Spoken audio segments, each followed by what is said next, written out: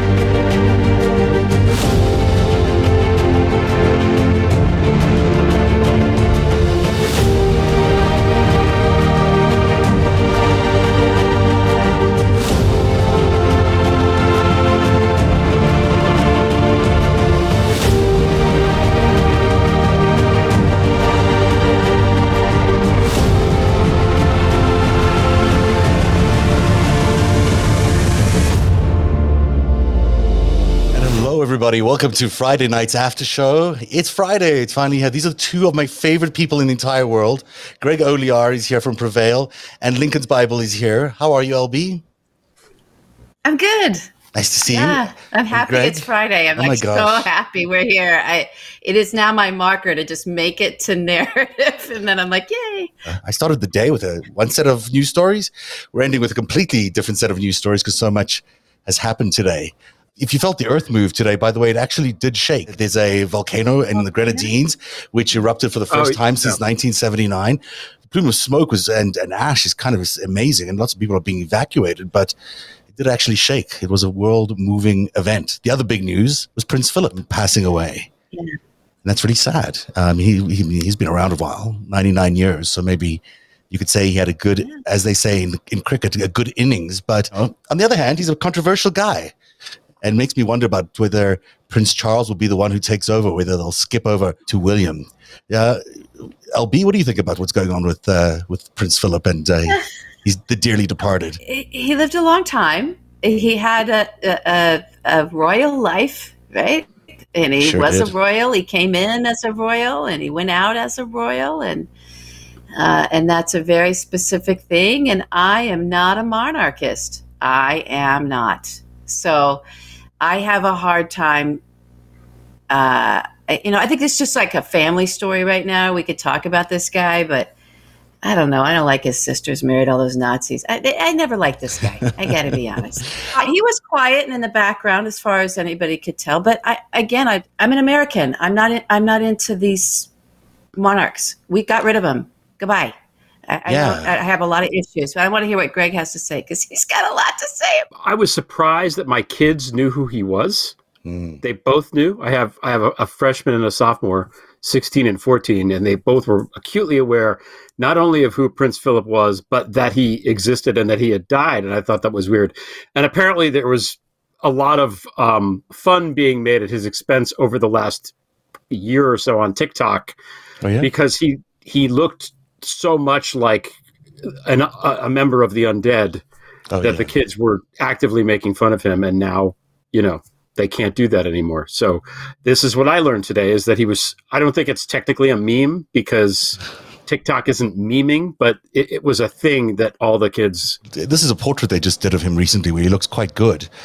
In some of these other pictures towards his death there, he was looking like he was very, very close to death. I thought he might have died sooner. And, the whole thing with Prince Harry and Meghan, I think this was a hard year. I use that term, annus horribilis, that she used before, the Queen used before. And I think she's had another annus horribilis this year. So, I do have sympathy for her. I do. And she's had to deal with the whole thing of COVID and her nation dying and all of that, and Brexit. Those are terrible things to have to deal with, I imagine. But there's something about this royal family which just makes you wonder, why can't they be human? Why can't they be in any way like the rest of us? I covered the Princess Diana funeral and the death of Princess Diana, which was a huge story, and about the first time I ever thought of these guys having any sort of soul or any sort of heart. Because you actually, you go to London, everyone's very nice, very jolly, very particular, but they very rarely are expressing emotions in the way that the rest of the world does. And she made them feel for the first time. Princess Diana made them feel. There were literally people wandering in the streets, crying. There was people carrying flowers by the bucket loads to the various palaces and leaving them there. And, there was a real sense of mourning for the first time in the UK. Because before then and since then, I've never felt that they've been very good at that, Clearly, the future king is a racist. When he asked that question about Meghan Markle's baby, he said, what color is it going to be? This guy's a racist. He clearly is that. And they're going out saying, oh, we're not racist. But of course they're racist. Of course they are. The royal family has always been racist. They, for a while there were sort of Nazi supporters. There's a whole history there, which makes you wonder about who they are and what they really are doing. And that whether they're very human. And a lot of the time, I think that they're sort of not very human. The Diana thing you mentioned, I think it was in early 96 because I was living in Hoboken and I had a subscription to the New York Times, and I went and got the paper and put the paper on my table, and the headline was on the Times. And that's how I found out the news, which was how long ago it was that I actually discovered this from seeing the headline in a paper. Like in an old movie or some movie, guys walking down the street and, oh my God, I have to see the headline in the paper. It's the only time in my life that ever actually happened. Those are the good old days when you actually had to go and report the news. You had to go somewhere to report the news. I was working for the big network morning show here in Canada, and my boss wouldn't send me. I was furious. He was like, "You've got to send me. You've got to send me." Finally, like 6 hours later, I convinced him to let me go. So I, flew overnight to London, and then we did the morning show the next day out of London, and it was a good decision because then we realized what a dramatic impact she'd had on the world and particularly on the British people. And it seems that that moment probably changed royal history forever. For me, at least, the royal family has not been the same since. I think they've been dealing with the challenges that she brought to them in terms of what kind of people they were ever since. And we're seeing it in Harry and in William today. Diana felt like that death felt like it felt like she just got consumed to death, right? It was just like, losing John Lennon or something. It was the fame that took her and what she stood for that threatened everybody around her. And then she kept going, so it was just this big, bright thing, her existence. And then it just was like, it couldn't keep going. It just, she stood for love and she stood for having a heart and compassion. But that was secondary to the mission of the family that she was in. And so that there was the conflict, right? And I think there's something even underneath all of that so Philip's very different. This man was born a royal. He's a Greek royal. He lived his whole life as a royal. He insisted on a royal title to marry her, the queen, and he's he knew how to do that job. He was born to do that job, right? And he lived in 99. My God, I hope I lived in 99. And he was driving a car just until a couple of years ago. So, the guy, he did it. He made it. Good on you, dude. So it's not like this tragedy, in terms of like, oh my God, somebody just got, stolen from existence. I'm so bothered and disturbed by, these dependencies that still exist, these queen's dependencies, these regions that are part of that crown, but have a answer to that. She does still have the power there. And then you have things like Harry and Meghan saying, well, it's not the Queen. And this whole line, it's not the Queen. She's lovely. She doesn't have anything to do with the real power. It's the real power that oppressed us. It's like, is she the Queen or not? Power? Yeah. Is she the Queen or not? She's the Queen. Everybody works for her in that structure of that monarchy. There's no like subgroup over here. She's in charge by design. That's somehow not subject to her power. So the whole narrative around all this is starting to just kind of, for me, it's just crumbling in a way that, it was always horseshit. I'm Irish, though. I like that Irish treat. That guy that said out. It's like, has everybody finally realized that they're living next door to a bunch of clowns? Except, they killed your grandpa. If you're Irish, they kill you. So it's just different for me. It's different. I think Americans have a very big fascination with the royal family. They always have. They love the idea of royalty, but they don't want to be subject to that royalty. And yet somehow there still seems to be a lot of influence amongst these royal families around the world. You would think that now, after all these battles for democracy have happened around the world, that these royal families would be just, figureheads, but they're not. When you think about the centuries and centuries of power and wealth that they've accumulated, that power and wealth is still very present in our daily lives, and even the story we've been covering so closely, the Deutsche Bank story around Donald Trump. Deutsche Bank was started by the King of Prussia. Now Germany or whatever you want to call it. So that's where that money came from. It came from hundreds and hundreds of years of royal family money. And maybe the royal family or the remnants of the royal family still have an interest in what happens around the world in terms of democracy. Maybe they don't. I suspect they do.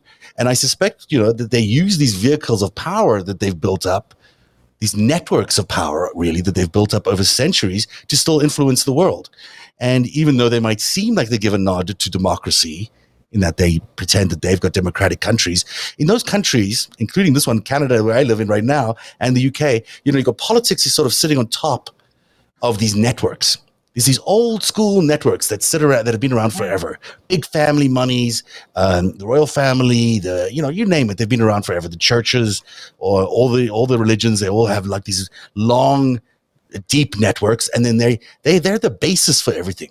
On top of that, they throw politics, and the politics sort of slides on top of that. But they have the power ultimately, and I think the United States was the first time that I can think of where that was really challenged, and they were like, we're going to do it our own. We're going to do it our own, where we're not going to have this aristocracy. We're not going to have the royal family. No one's going to tell us what to do.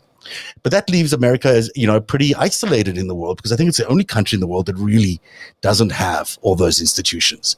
And even though we've appeared to be on an equal standing with everybody, maybe it hasn't been so equal after all. Maybe along the way, maybe we did upset some people in the royal family or the royal families around the world when we said, you can't keep your laundered money in offshore holdings anymore because we don't think that they're legal. Maybe that upset some people.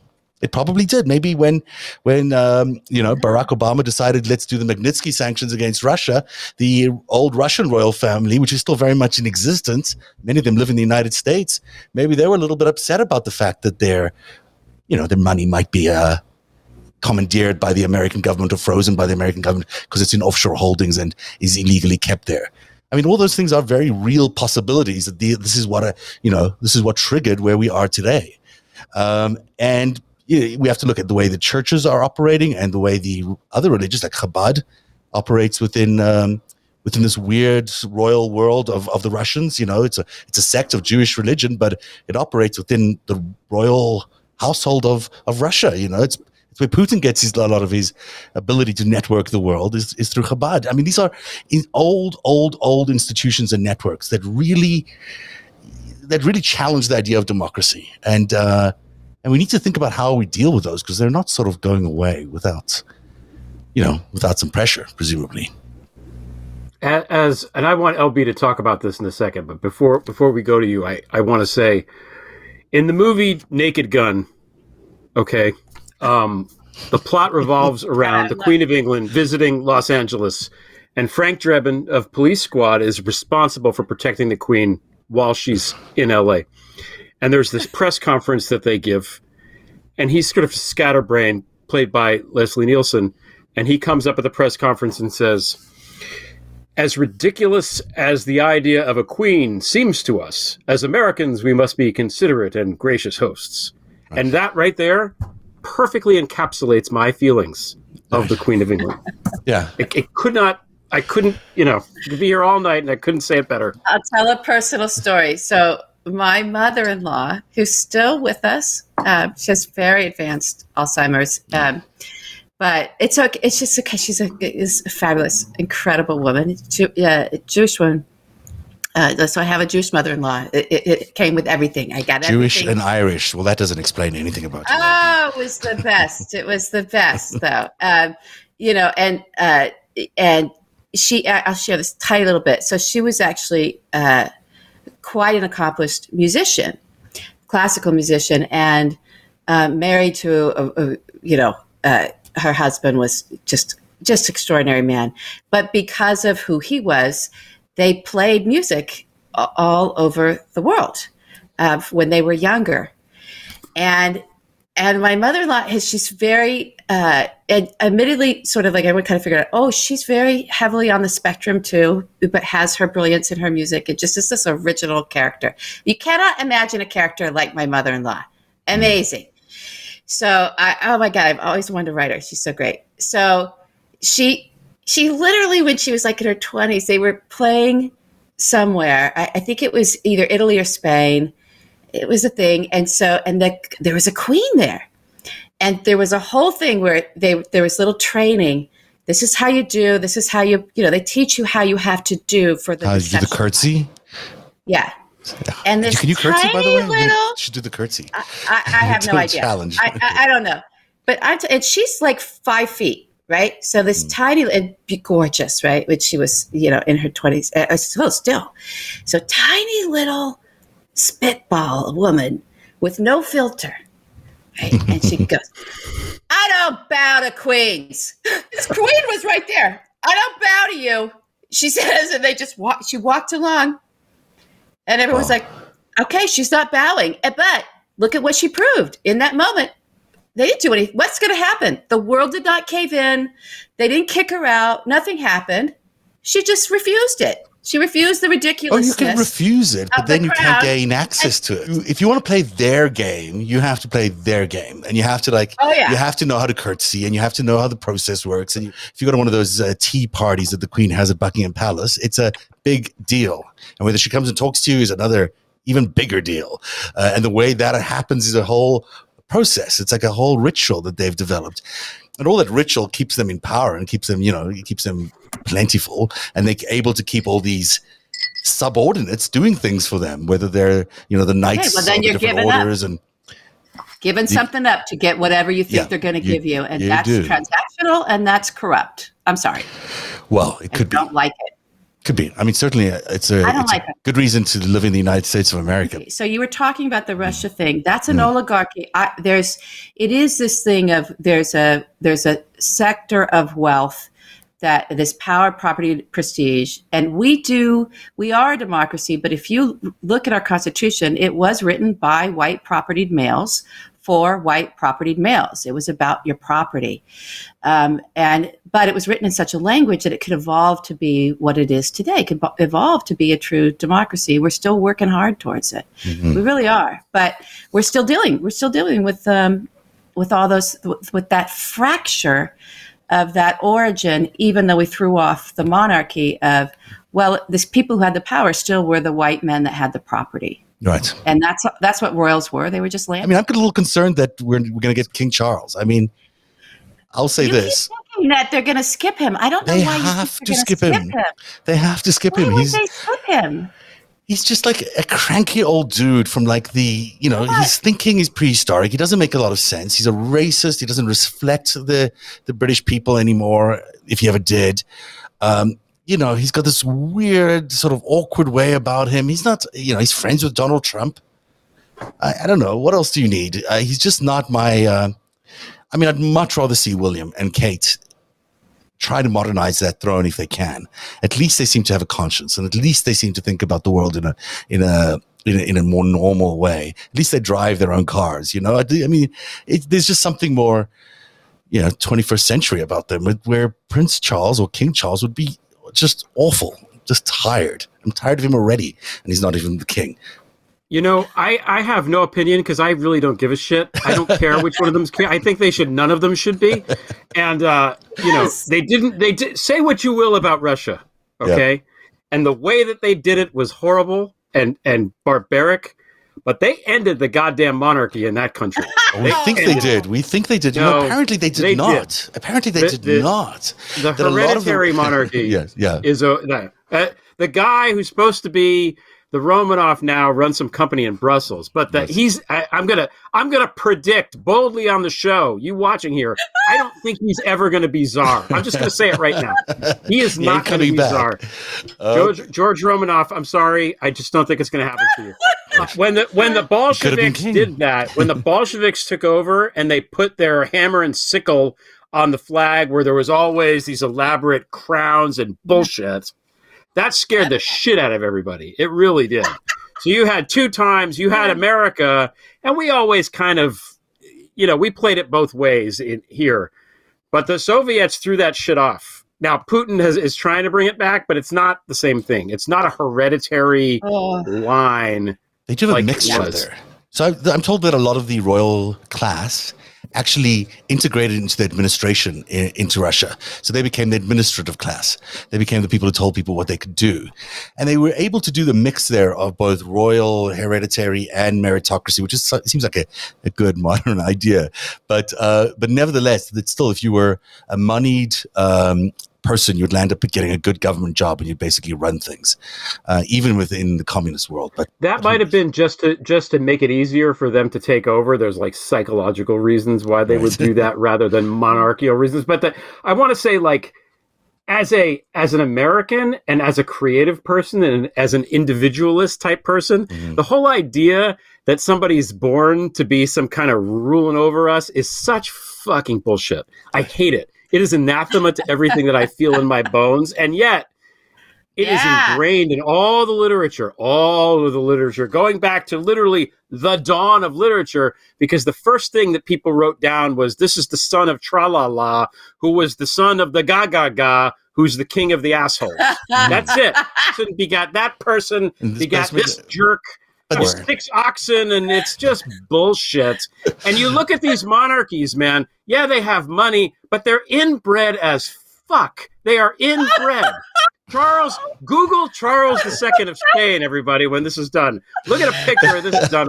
Of a possible, I think it was, 64, if I'm doing the math right? He should have 64 different individuals in his, genetic forebearers, and of a possible 64 spots, there was like 20 people. So he had like webbed feet. He was such a fucking mess, this guy. That ended the Habsburg rule in Spain. Okay. Then the other Habsburgs were inbred. So they had that big Habsburg jaw, which is, this happens when there's inbreeding, recessive weird shit happens because that isn't supposed to come out, because dominant genes override it, but 2 recessive genes from inbred comes out, right? That's why all these royals have hemophilia. We had a situation in Russia where Queen Victoria was a carrier of hemophilia and gave it to every goddamn family ruling, royal family in Europe, just about. Right. Okay.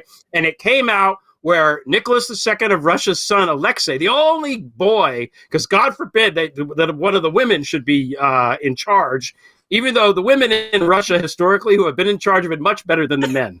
Yeah, that Catherine. Fact, okay, she was good. And Elizabeth was also, anyway. Right. So this kid had hemophilia, and they didn't know what to do, because every time he stubbed his toe, oh no, he's going to bleed to death, and that's why Rasputin showed up. This 7-foot tall, weird mystic guy, because for all the whatever about him and for some reason, he was able to help the kid's hemophilia and stop the bleeding, and nobody else could do it.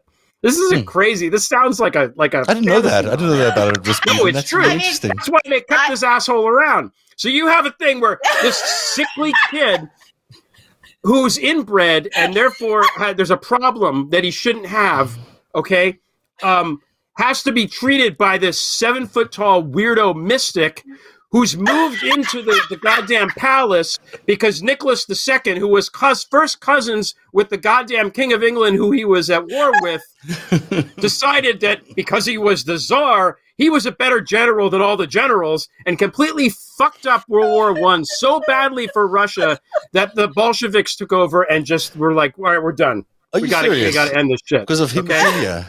That was brilliant. I'm sorry. Oh my God. That was the Weird History of the World by Greg Odion.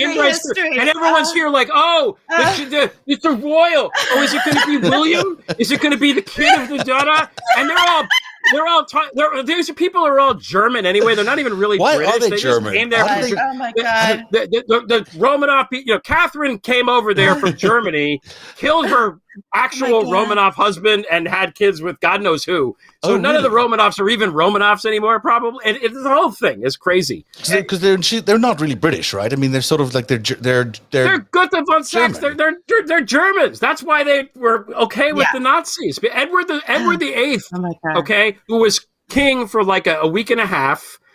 Before he decided to marry, to abdicate the throne, to marry the twice divorced American Wallace Simpson, a Nazi spy was fucking the Germans, whatever, Van Ribbentrop.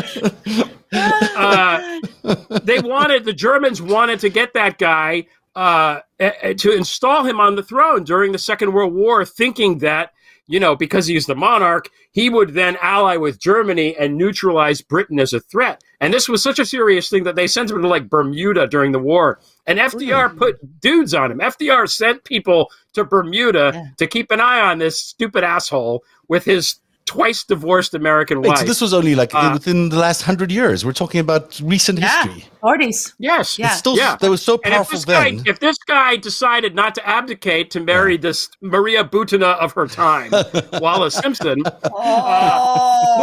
Queen Elizabeth, Queen Elizabeth would not be queen because she's the whatever. Anyway, the whole thing is crazy. But they really are more powerful than we realize. They really are. You're the father of this person and the dada of that person. At least in America, we try to have monarchy. We like it. We like the idea of dynasties. Oh, George W. Bush must be because his father is a Bush, and now we have this George Prescott Bush. We like this shit. But at the end of the day, here the name helps, but you have to be good at what you do at least a little bit, or else what happens is you wind up like Matt Gaetz. Narrative is funded by viewers like you. Support our independent journalism at patreon.com/narrative.